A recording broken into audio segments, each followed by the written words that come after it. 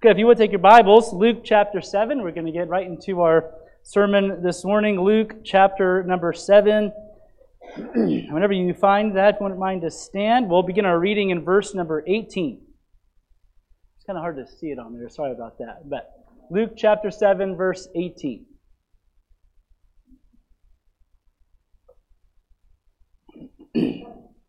Jesus has just healed the servant of the centurion. Remember that? Who was on his deathbed. And then in our last passage last week, he raised that boy from the dead, a young man, probably a young man in his 20s, I bet. Raised him right there in the funeral procession from the dead. And now we get to verse 18, where the Bible says this, "And the disciples of John showed him all these things." Well, what things? Well, what Jesus has been doing. And the disciples of John have come to show him those things. Verse 19, "And John, calling unto him two of his disciples, sent them to Jesus, saying, Art thou he that should come, or look we for another?" And then it says in verse 20, "When the men were come unto him, they said, John Baptist has said unto thee, saying, Art thou he that should come, or look we for another? And in that same hour he cured many of their infirmities and plagues, and of evil spirits, and unto many that were blind he gave sight. Then Jesus answering said unto them, Go your way, and tell John what things ye have seen and heard, how that the blind see, the lame walk, the lepers are cleansed, the deaf hear, the dead are raised, to the poor the gospel is preached, and blessed is he whosoever shall not be offended in me." So we're going to pray and we'll get into our message this morning titled this, Dealing with Doubt. Dealing with Doubt. Lord, thank you so much for your word. Thank you for the clarity of it. Thank you that it does help us, God, in difficult times to be confident in your word and confident in who you are and in what you're doing in our life. Help us, God, to trust you. Help us, God, to always deal with the doubt that's in us. And pray that you help us as we explain this passage, and help me as I preach your word, that you give boldness and help and clarity of thought, and help us all to have hearts that are open, ready to receive this morning. In Christ's name I pray. Amen. You may be seated. Thank you so much for standing. And so this is the first, really, of three sections that now deal with John the Baptist. Now, who's John the Baptist? Well, we first hear about John the Baptist in the very first chapter of Luke. In fact, we actually hear about John the Baptist before we even hear about Jesus himself. The book really opens as Luke gets into the story that he's telling Theophilus and gets into the story of Christ and the gospel. It really all starts with John the Baptist, who was born miraculously to his father Zacharias and his wife, who were both well over childbearing age. I like how Luke put it. He said, now, Zacharias, he's old, but his wife is well stricken in years. You see? And Luke's a wise man, and you never call a lady old. But anyway, but Zacharias was old, and his wife was well stricken in years, and they were well past childbearing age. But the angel Gabriel came to him and said, Zacharias, you will have a son. Now, but up to this point, they'd not had a child at all. They were barren. They weren't able to have children. And now, being barren and well past childbearing age, God performs a miracle, and they become pregnant with who would become John the Baptist. And in fact, God named him that. Remember, the angel said, when he is born, his name shall be John. And that wasn't one of the family names. Everyone was confused about that. But Zacharias said, no, God told me his name shall be John. And so he was a very special person. In fact, we'll read later in our passage that Jesus called him the greatest that's ever lived. Let's go ahead and find that just so we can put that in perspective. I'm going to want to find that. I wasn't planning to do this, but no. Okay, verse 28. Jesus said this of John the Baptist in our passage, Luke 7, verse 28. For I say unto you, among those that are born of women, that means among human beings, there is not a greater prophet than John the Baptist. That's in Jesus' own estimation. This man was a man greatly used of God. He was a great preacher of repentance. He was born to Zacharias and Elizabeth, and then 6 months later, Jesus would be born. Be born, and then he grew up, and he was a great preacher of righteousness. He grew up in the wilderness, and he ate locusts and wild honey. Some of our teenagers are jealous. They're like, "Oh, that sounds awesome!" And he wore camel hair, and I don't know if I can prove this, but I have a feeling he was just out there in the desert. He's like, I need some clothes. There's a camel. Boom! Take it and skin it and put him on. I don't know how that all happened, but he was a man, right? He was a godly man, a strong man, a preacher of righteousness. And then as he preached righteousness as he preached repentance and forgiveness of sins, he then would baptize those who came to Christ. And that's how it works, right? You place your faith in the Messiah. Now, at this point, the Messiah hadn't come. John was the one prophesied in Malachi that would be the forerunner for Christ. And so he was preparing the way, and he was preaching to Israel that the Messiah was coming. Repent, and those who believed in the coming Messiah and those who repented of their sins were saved. And then after that, John was baptizing people. And he baptized a lot of people, and that's how he got the name John the Baptist. John the Baptizer. He baptized many, and his following was growing. He had a lot of disciples, and the multitudes were gathering around, listening to him preach. He's the same John that pointed to Jesus as Jesus began his public ministry. And at this point, as far as we know, only Jesus' family and John maybe would have known that Jesus was the Messiah. But now Jesus, as a 30-year-old man, is coming out, and he's going to start his public ministry. And it's John the Baptist who pointed at him and said, Behold, the Lamb of God, which taketh away the sins of the world. And then Jesus came, and John baptized Jesus himself. And as he did that, he heard the voice of the Father himself saying, This is my beloved Son, in whom I am well pleased. This is the John the Baptist we're talking about. The same John who said, He must increase, and I must decrease. And you remember John was preaching, and he had this great following. And now Jesus comes on the scene, and a lot of John's followers are leaving John and following Jesus. And there were a lot who were saying, John, he's taking your disciples. And John's like, good, because it's not about me. I need to decrease. He needs to increase. He was a great preacher. He was a great man of God. And he was a bold preacher. And he would call people to task. And he wasn't necessarily rude about it, but he sure was blunt about it. And he made sure people knew what they needed to do in order to repent and get right with God. And in fact, he was so bold of a preacher that he called out Herod himself. And Herod was in a relationship he ought not to have been in. And we're not going to get into all the details about that, but it wasn't right. And so John called out Herod himself, and it got John thrown into prison. And now John's locked up. And John would have known the justice system of the day. He would have known what happened to those who Herod was mad at, those who would maybe even be considered political enemies. He knew his day was coming. And he was rotting in that prison for months and months, sitting there, really close to the beginning of Christ's public ministry. And so John is there in prison, really rotting away in there, and Jesus is out doing these miracles. And John really hasn't been able to witness any of these himself. Jesus is out there doing it while John's in prison. And what has happened throughout, most likely, is throughout Jesus' entire ministry up to this point, his disciples would continue to come and visit him in prison and keep him up to date on what's going on. And so while he's in prison, in our chapter 7, verse 18, in our passage it says, And the disciples of John showed him all these things. And so he's there in prison, and his disciples come, and most likely, as they have been, tell him about everything that's going on. And what are all of these things? Well, like we said, Jesus had just healed that centurion's servant, right? That centurion's servant was on his deathbed, and Jesus didn't even have to enter the building. He just spoke, and he was healed.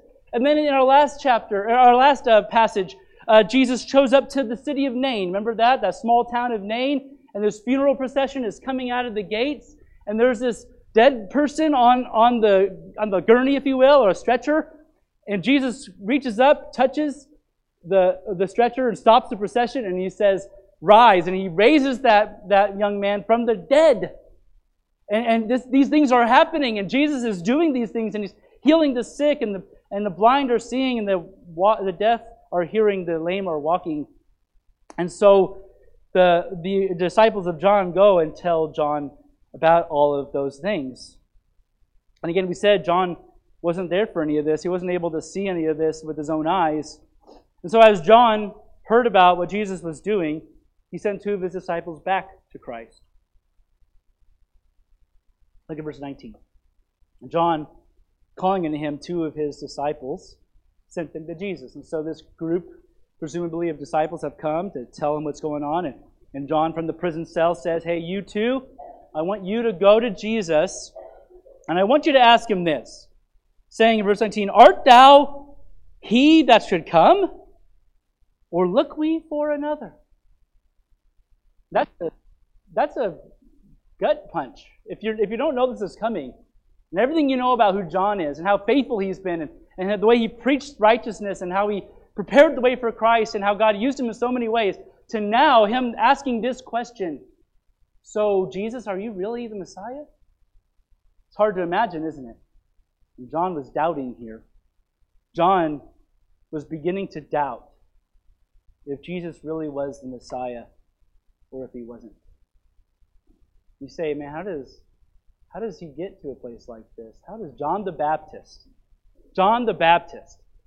the forerunner of Christ, the great preacher in the wilderness, the baptizer, how did he get to this place? Well, we're not really told exactly why, but it probably had a lot to do with where he was at, with his circumstances, right? John was probably dealing with his hard circumstances. He was locked up in prison. And he'd been there for months, maybe even up to a year at this point. And listen, he'd spent his whole life serving God. From his birth, from the womb. Remember that? Whenever Elizabeth was there and she's pregnant with John and Mary just became pregnant with Christ and Mary comes to visit Elizabeth. And when Mary, holding the Son of God in her womb, walks in, the Bible says John leapt in the womb of Elizabeth. From before he was born, he was serving God and he gave his life to God. He was the forerunner of the Messiah. He was boldly preaching. And after 18 months of a preaching ministry, many had come to him. Many were surrounded by him. He baptized many. Jesus himself he baptized. And now, all of a sudden, his entire ministry is halted and he's arrested. And now he's locked up in a nasty, dirty, dark prison for months. So he might be thinking something like this. So this is what loyalty to Christ gets you, huh? I've spent my whole life serving God. And here I am, locked up in prison. You might be thinking, if Jesus really was who I think he is, then why hasn't he freed me from prison? I mean, he could have. If he's God, why hasn't he freed me from this place? The Messiah was supposed to come and set the captives free. And here I am, being a captive for up to a year. And not only that, but the Messiah in John's mind was supposed to come and wipe out the enemy. That was what John was looking forward to. He was looking forward, like the rest of Israel was, right? For the Messiah to come and overthrow Rome and set up his kingdom. And so if anything, it should be Herod who's in prison and me who's set free. And he must be thinking thoughts like this. I mean, Jesus hadn't even come to visit him yet. For a year he's been there and Jesus hasn't even come to visit him. And so what he's going through, listen, what John is going through, it doesn't seem to line up with his faithfulness. It doesn't seem to add up. And so John might be wondering, am I doing the right thing here? Is this all this right? Have I been preaching the right message? Is he really the one I thought he was? And all of this is happening in his mind. Another reason for his doubt most likely was because of how the Jews interpreted the Messiah. We kind of mentioned it, but the Jews, they were looking for the Messiah to come and immediately judge the earth and set up his kingdom. And they really hadn't placed a lot of emphasis on the Messiah who would be the suffering servant. Now, we've dealt with that for the last few months, but the Old Testament is very clear that when the Messiah comes, he would first become a suffering servant, and he would first bear our by his stripes we are healed, Isaiah 53 says, and Daniel said he would be cut off. And so the Old Testament talks about that, but the first century Judaism really wasn't focused too much on that part of the Messiah. They were all looking for the Messiah to come and set up his kingdom. And John was preaching about a Messiah who would come with judgment and fire. Remember that? He said, I baptize you with water, but he'll come and baptize you with fire. He's going to bring judgment. And so he was expecting all of that. He was expecting the Messiah to come and make everything right. And now all he's hearing about is this man Jesus who's meek and humble and lowly and like healing people and making sick people feel better. And all that's good, but where's the judgment, right? Where's the kingdom? And maybe he's missing something. And truly he was missing something, wasn't he? He was missing something. He didn't have the full revelation like we have it today. And like I said, in the interpretation of that day, they were focusing on certain Old Testament prophecies more than others, and he was kind of missing something in his theology. He was kind of messed up on what the Bible said in some ways. He had forgotten about the fact that Jesus would come and be first a suffering servant. Another thing that maybe caused him to doubt is there was a line of thinking out there, some just way out there tradition that said that before Jesus come, there wouldn't just be one prophet like Malachi said, but there would be a line of prophets. And there was a line of thinking out there that said, before the Messiah came, first would come Elijah, and then would come Jeremiah, and then would come a few other prophets, and then the Messiah would come. Now, where do they get that? I don't know. Where a lot of Christianity today gets what they believe, I can't tell you. But there are some people there who came up with this theory or this thinking that says, before the Messiah comes, there's going to be actually a line of prophets. So you'll have Elijah, then Jeremiah, and this line of prophets. That's why in Matthew 16, when Jesus asked his disciples, who do men say that I am? Remember that? He said, who do men say that I am? And they said, some say that thou art John the Baptist, some Elias, and others Jeremiah, or one of the prophets. What are they talking about? It's that theory that they had, that Elijah would come first, then Jeremiah, then the other prophets. And so it could be that John the Baptist was thinking, maybe I've had this wrong. Maybe I'm supposed to come, and then maybe Jesus is just another one of those prophets. See? Maybe he's not the Messiah himself. Maybe he's another one of those prophets in the line, like some of these Pharisees and those were saying. And maybe I had this wrong the whole time. And so that's why John says, are you the Messiah? Are you really the Son of God? Or are you just another one of these prophets? And are we looking for another one to come? And he's all messed up. You see? And he's starting to doubt. He's starting to wonder, am I doing the right thing here? Is my message right? Or maybe those others, all the winds of doctrine and what everyone else is saying, maybe they're right. And it's all really because he's struggling with this hard time. He's struggling with prison. And he's wondering why this is all happening. And listen, Christians today still struggle with doubt. John the Baptist struggled with doubt. And Christians today still, at times in our life, struggle with doubt. Why? Well, because of the things we go through sometimes. Hey, sometimes we go through difficult times. Or loved ones we have. We have loved ones who go through really hard times. And we're tempted to think lots like this. Well, if God is real, then why is he letting this happen? If God is real, why am I going through this? I've given my life to him. I've tried to be faithful to him. And yeah, I've made mistakes along the way, but not as bad as some others out there. And so why am I dealing with this? Why me? Right? And we start to wonder, if God is real, then why is he letting this happen? Or if God is real, why is he letting this happen to them? And we have doubts that way, and we start to question if we're really right about all of this. Am I doing the right thing? And if I am doing the right thing, then why is this happening? Sometimes we doubt because of false teaching and tradition of our day. As things happen that we don't expect and things are harder than we expect, maybe we start wondering, maybe I'm wrong and maybe these other teachings are right. Maybe some of these other denominations, and there's so many opinions out there about how Christianity really is. Maybe this whole time I thought I was right and they were wrong. Well, maybe this whole time I've been the one who was wrong and they've been the one who was right. And you start to wonder if maybe these false doctrines out there that we preach against and that we stand against, maybe they are right and maybe we're wrong. We're doubting. We can do that. Yeah. Or maybe sometimes we're just missing something. We're just missing something. We're confused. Right? And we have bits and pieces, but we haven't had them all line up and tie together yet. Kind of where John was. And so there's doubt in our hearts sometimes. And we believe in Christ and we want to follow Christ, but along the way, sometimes we begin to doubt if we're really doing the right thing or following the right way. And our passage this morning is going to help us. It's going to give us some help about how to deal with it. And listen, we have to deal with the doubt. We have to deal with the doubt. Listen, the Bible talks about a lot of believers who at one point or another doubted.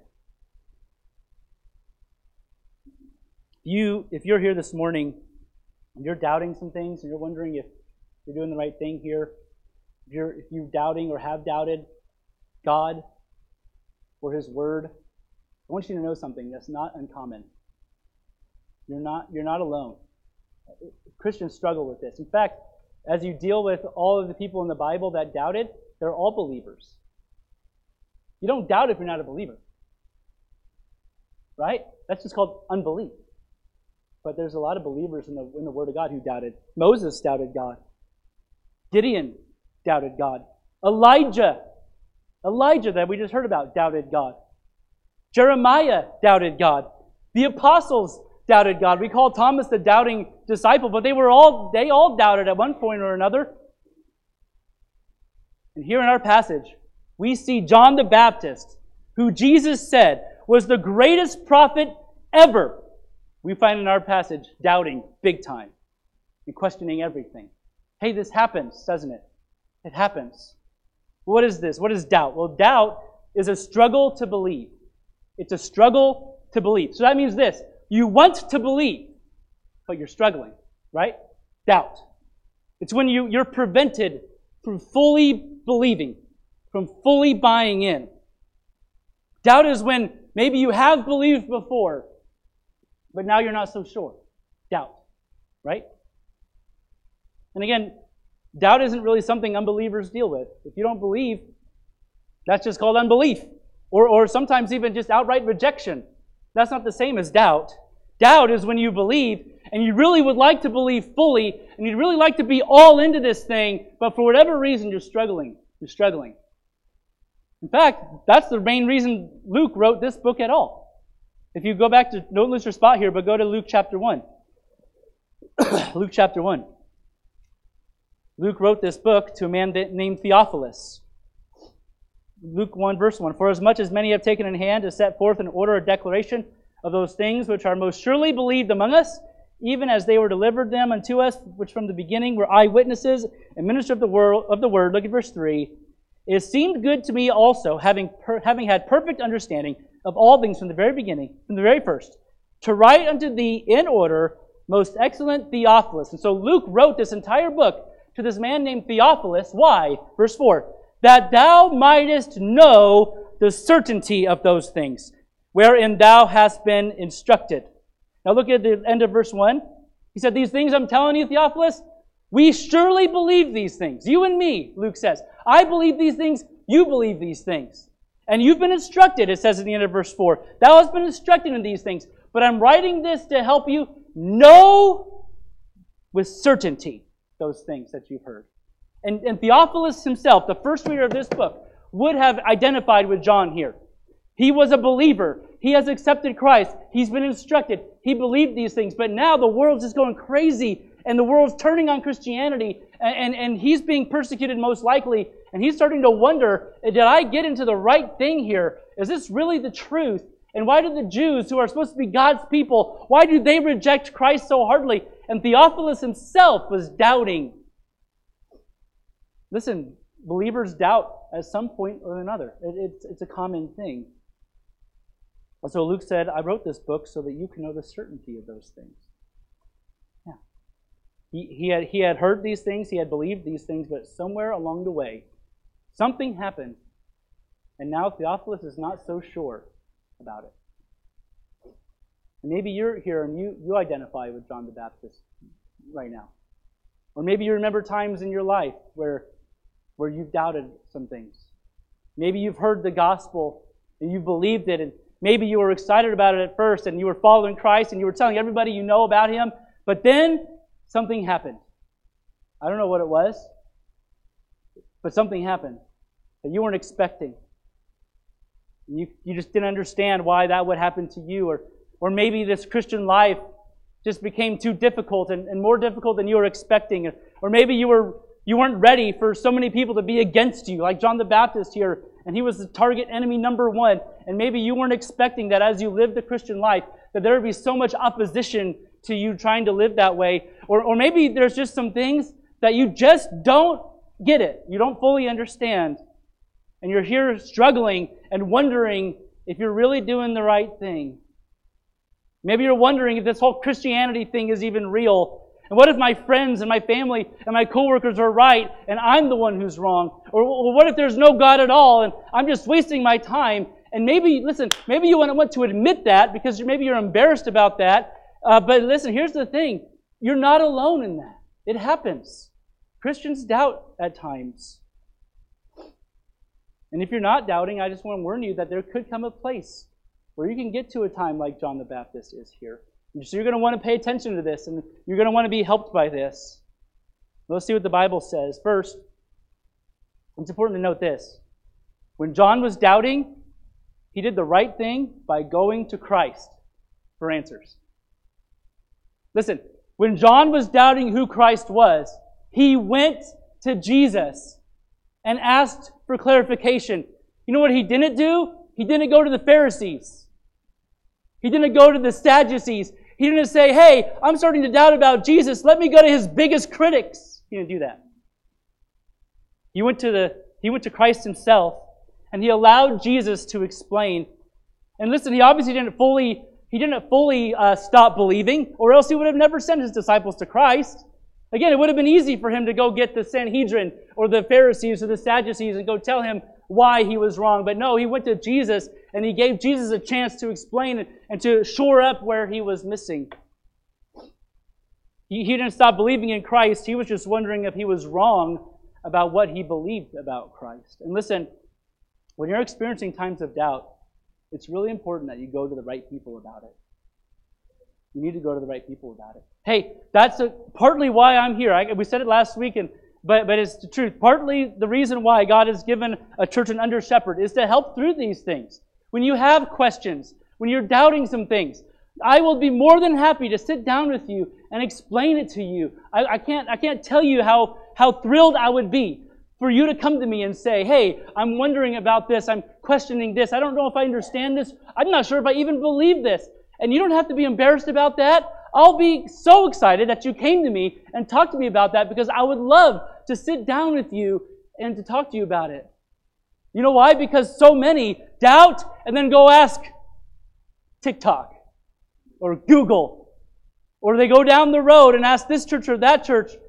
No, listen, come ask. We want to explain it. We don't just believe this stuff because it's what we've always done. We have a reason why we believe what we believe. And I would love nothing more than to sit down with you and to talk to you about it. So I would ask you at least to give us that chance, right? Come to me or come to Brother Tim or come to Brother Mike or Brother Steve or others. We'd be happy to hear you. And we're not going to make fun of you. We're not going to look down on you. No, we're going to be so excited you came to us. Why? Because we've dealt with that before and we've worked through that before and we know it's normal. John the Baptist himself dealt with it. And we're glad that you came and talked. We want to help you clear these things up. Because what we need to, more than anything, is to be on the same page about these things. But too often people go to the wrong, when people doubt, they go to the wrong people. Or even worse yet, they go to nobody. They just try to forget about it. And they never deal with the doubt. And they just come to church and they go through the motions and they do the things.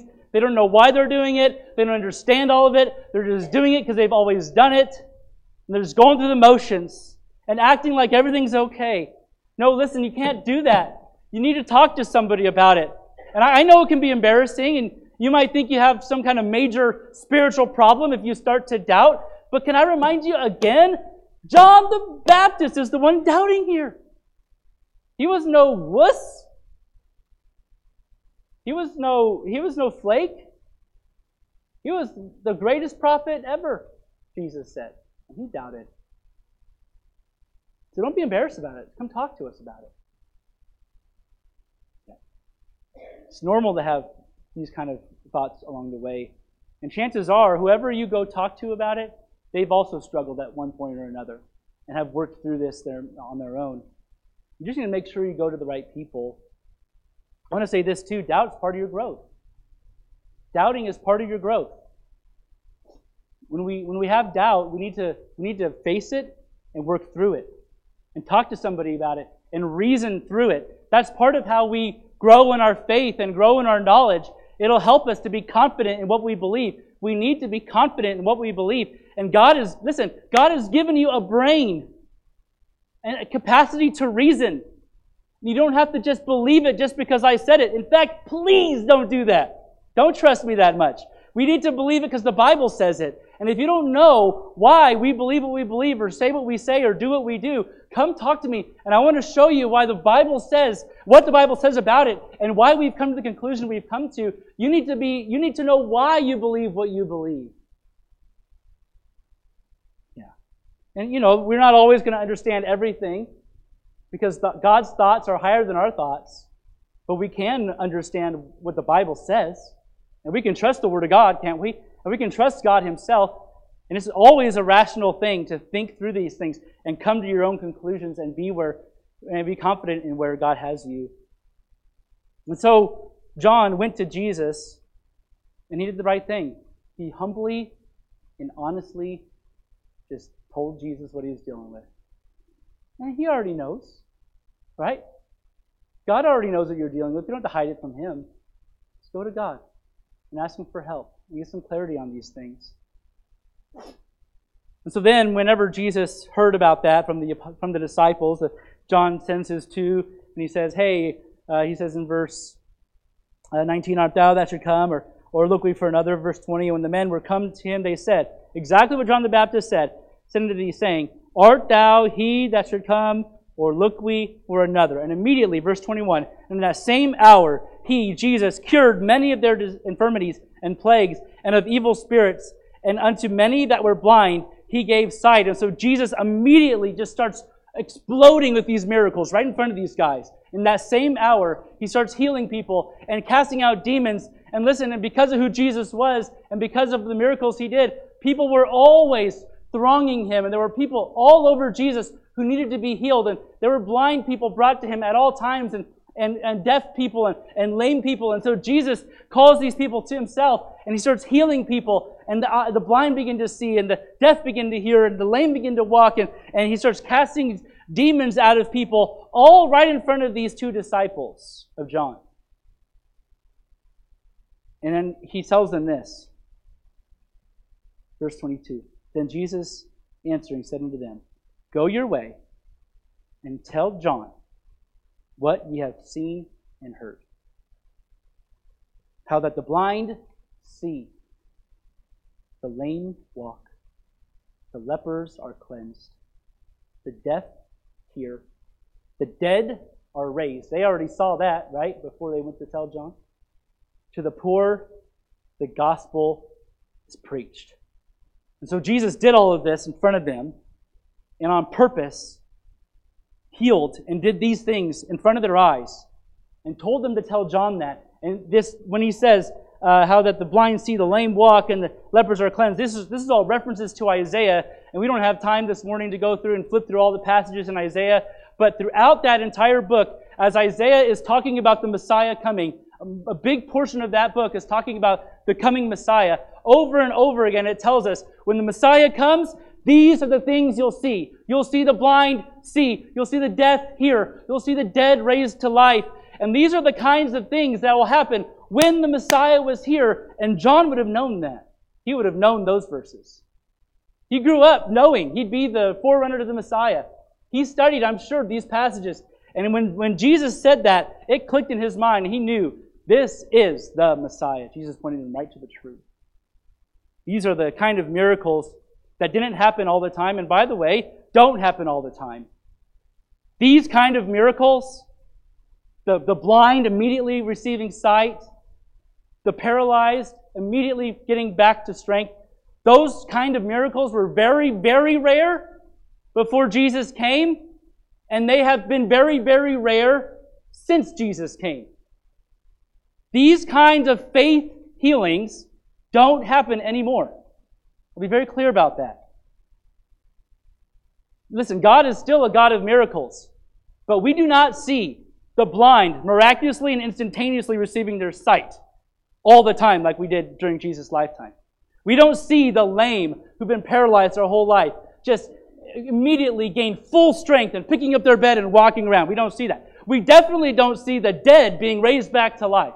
If you've witnessed that, come talk to me about it, because we need to get the news involved. Because these things don't happen anymore. And it's not because God doesn't care anymore or because He's not as powerful as He used to be. It's because there was a purpose behind these miracles, more than just helping them. This explosion of miracles, this explosion of healings and raising of the dead and demons being cast out, this explosion of miracles was a sign that the Messiah was here. The Messiah was here. And listen, the ones who claim to have the gift of healing are just simply not being honest. It doesn't exist anymore. There was a purpose for that, and that purpose has been done. And if you look into it close enough, you will know that it's all a show. It's all fake and phony. And if they were legitimate, then why don't they just do what Jesus did and go to the hospitals and clear them out? The Bible says He healed all that were sick in Capernaum. He eradicated disease in Capernaum. And if someone truly has this kind of power, why are they not at the hospitals at all times? It's because it's not true. It's not real. These things don't happen today. These kind of healings don't happen on this scale anymore. Now, we can pray for healing. And God is still the great physician. And we have seen God do some incredible things as far as health in our church, haven't we? Yeah, we've seen God confound the doctors. And we've seen people heal quicker than was expected. But what we have not seen is someone who came up here with cancer and I threw a spiritual fireball at their head and now they're healed up. That doesn't happen. It's fake. It's fake. That was here for a specific time and for a specific purpose to show that the Messiah was here. And John would have known that. And as John's hearing about these things, he's now confident. Yep, the Messiah is here. Listen, as far as we know, John had no more questions after that. John just needed to be reminded about what the Bible has said. That's what he needed, right? He needed to be reminded about truth. And Jesus said in verse 23, "And blessed is he, whosoever shall not be offended in me." Listen, not one time did Jesus laugh at John. Not one time did he criticize John for his doubt. Nope. Here's what Jesus did. He helped John deal with the doubt. Deal with the doubt. He reminded John who he was. He reminded John about what the Bible said. And he said, "Blessed is he, whosoever shall not be offended in me." And that's exactly what we need to do this morning. Hey, there's a good chance that doubt will creep into your life at one point or another, if it hasn't already. But you need to be very careful at those times to not allow yourself to be offended by it. Doubt will come. Just don't let it offend you. Don't let it cause you to stumble or fall. Just go to somebody and talk to us. And we would love to help you with that. Don't give up on God. Don't give up on church. Go talk to somebody about it. You need to deal with the doubt. Always. Deal with the doubt. You need to talk to me or Brother Tim or Brother Mike or somebody about it. You need to talk to God about it and ask Him to help you. You need to remember who God is and remember all of the things that He's done in your life. And sometimes when we get caught up in this thing of doubt, we forget all of the amazing things God's already done. We need to remember who God is. We need to remember what He's already done and then see what the Bible says about it. Get your nose in the book. Remind yourself of the truth of His Word and deal with the doubt. And I'd be glad to walk you through that. I would be glad to. But maybe you're here this morning and you don't doubt because you've never truly believed. You don't know what I'm talking about. Because you've never had truth that you believed, that you doubted about God. Maybe you're just getting into this thing and into this church thing and you don't know a lot about God yet. Well, here's what you need to do. Just keep coming. Just keep coming, keep learning, keep asking questions. And again, I'd be glad to sit down with you and have a Bible study with you and explain to you what the Bible says and answer any questions you have. Or maybe you've heard the message and you've sat down and you've heard the gospel and you know who Jesus is and you know what He did for you and you know about sin, but you just have not been convinced about it. Maybe there are some things in your mind that just haven't quite clicked or that's something that you don't really agree with. And listen, I'm so glad you're here, and I would love, again, to sit down with you and to explain these things to you and to show you from the Word of God what the Bible says and how we can clear these things up. You don't have to take my word for it. I don't have anything for you. I'm just a human. I'm just a man. But I would love to help you see what the Bible says about it. I would love to. Because listen, we all have to deal with the doubt in our hearts. We all need to restore confidence in what we believe. In what we believe and why we believe it. We all need that. We need to spend that time. We need to do that labor. We need to reason through these things. And I promise you this, no matter where you are in this thing, no matter if you're just rock solid and you know what you believe and why you believe it and you have no issues, or whether you're teetering, or whether you're close to walking out the door, I will tell you this, I promise you this, there is a rational and legitimate reason to believe that the Bible is the truth of the Word of God, that God is real, and that the Bible does have the answer. It does, I promise you that. We just need to sit down and reason through it. And I'd be glad to do it. And I know there's other men in this church that'd be glad to do it. But you got to deal with doubt. Let's pray. Lord, thank you for your word. Thank you for how it helps us. Helps us to have clarity. Helps us to fill in the gaps. Lord, helps us to have confidence in what we believe. And Lord, I'm thankful, Lord, for these people who have come to hear from you.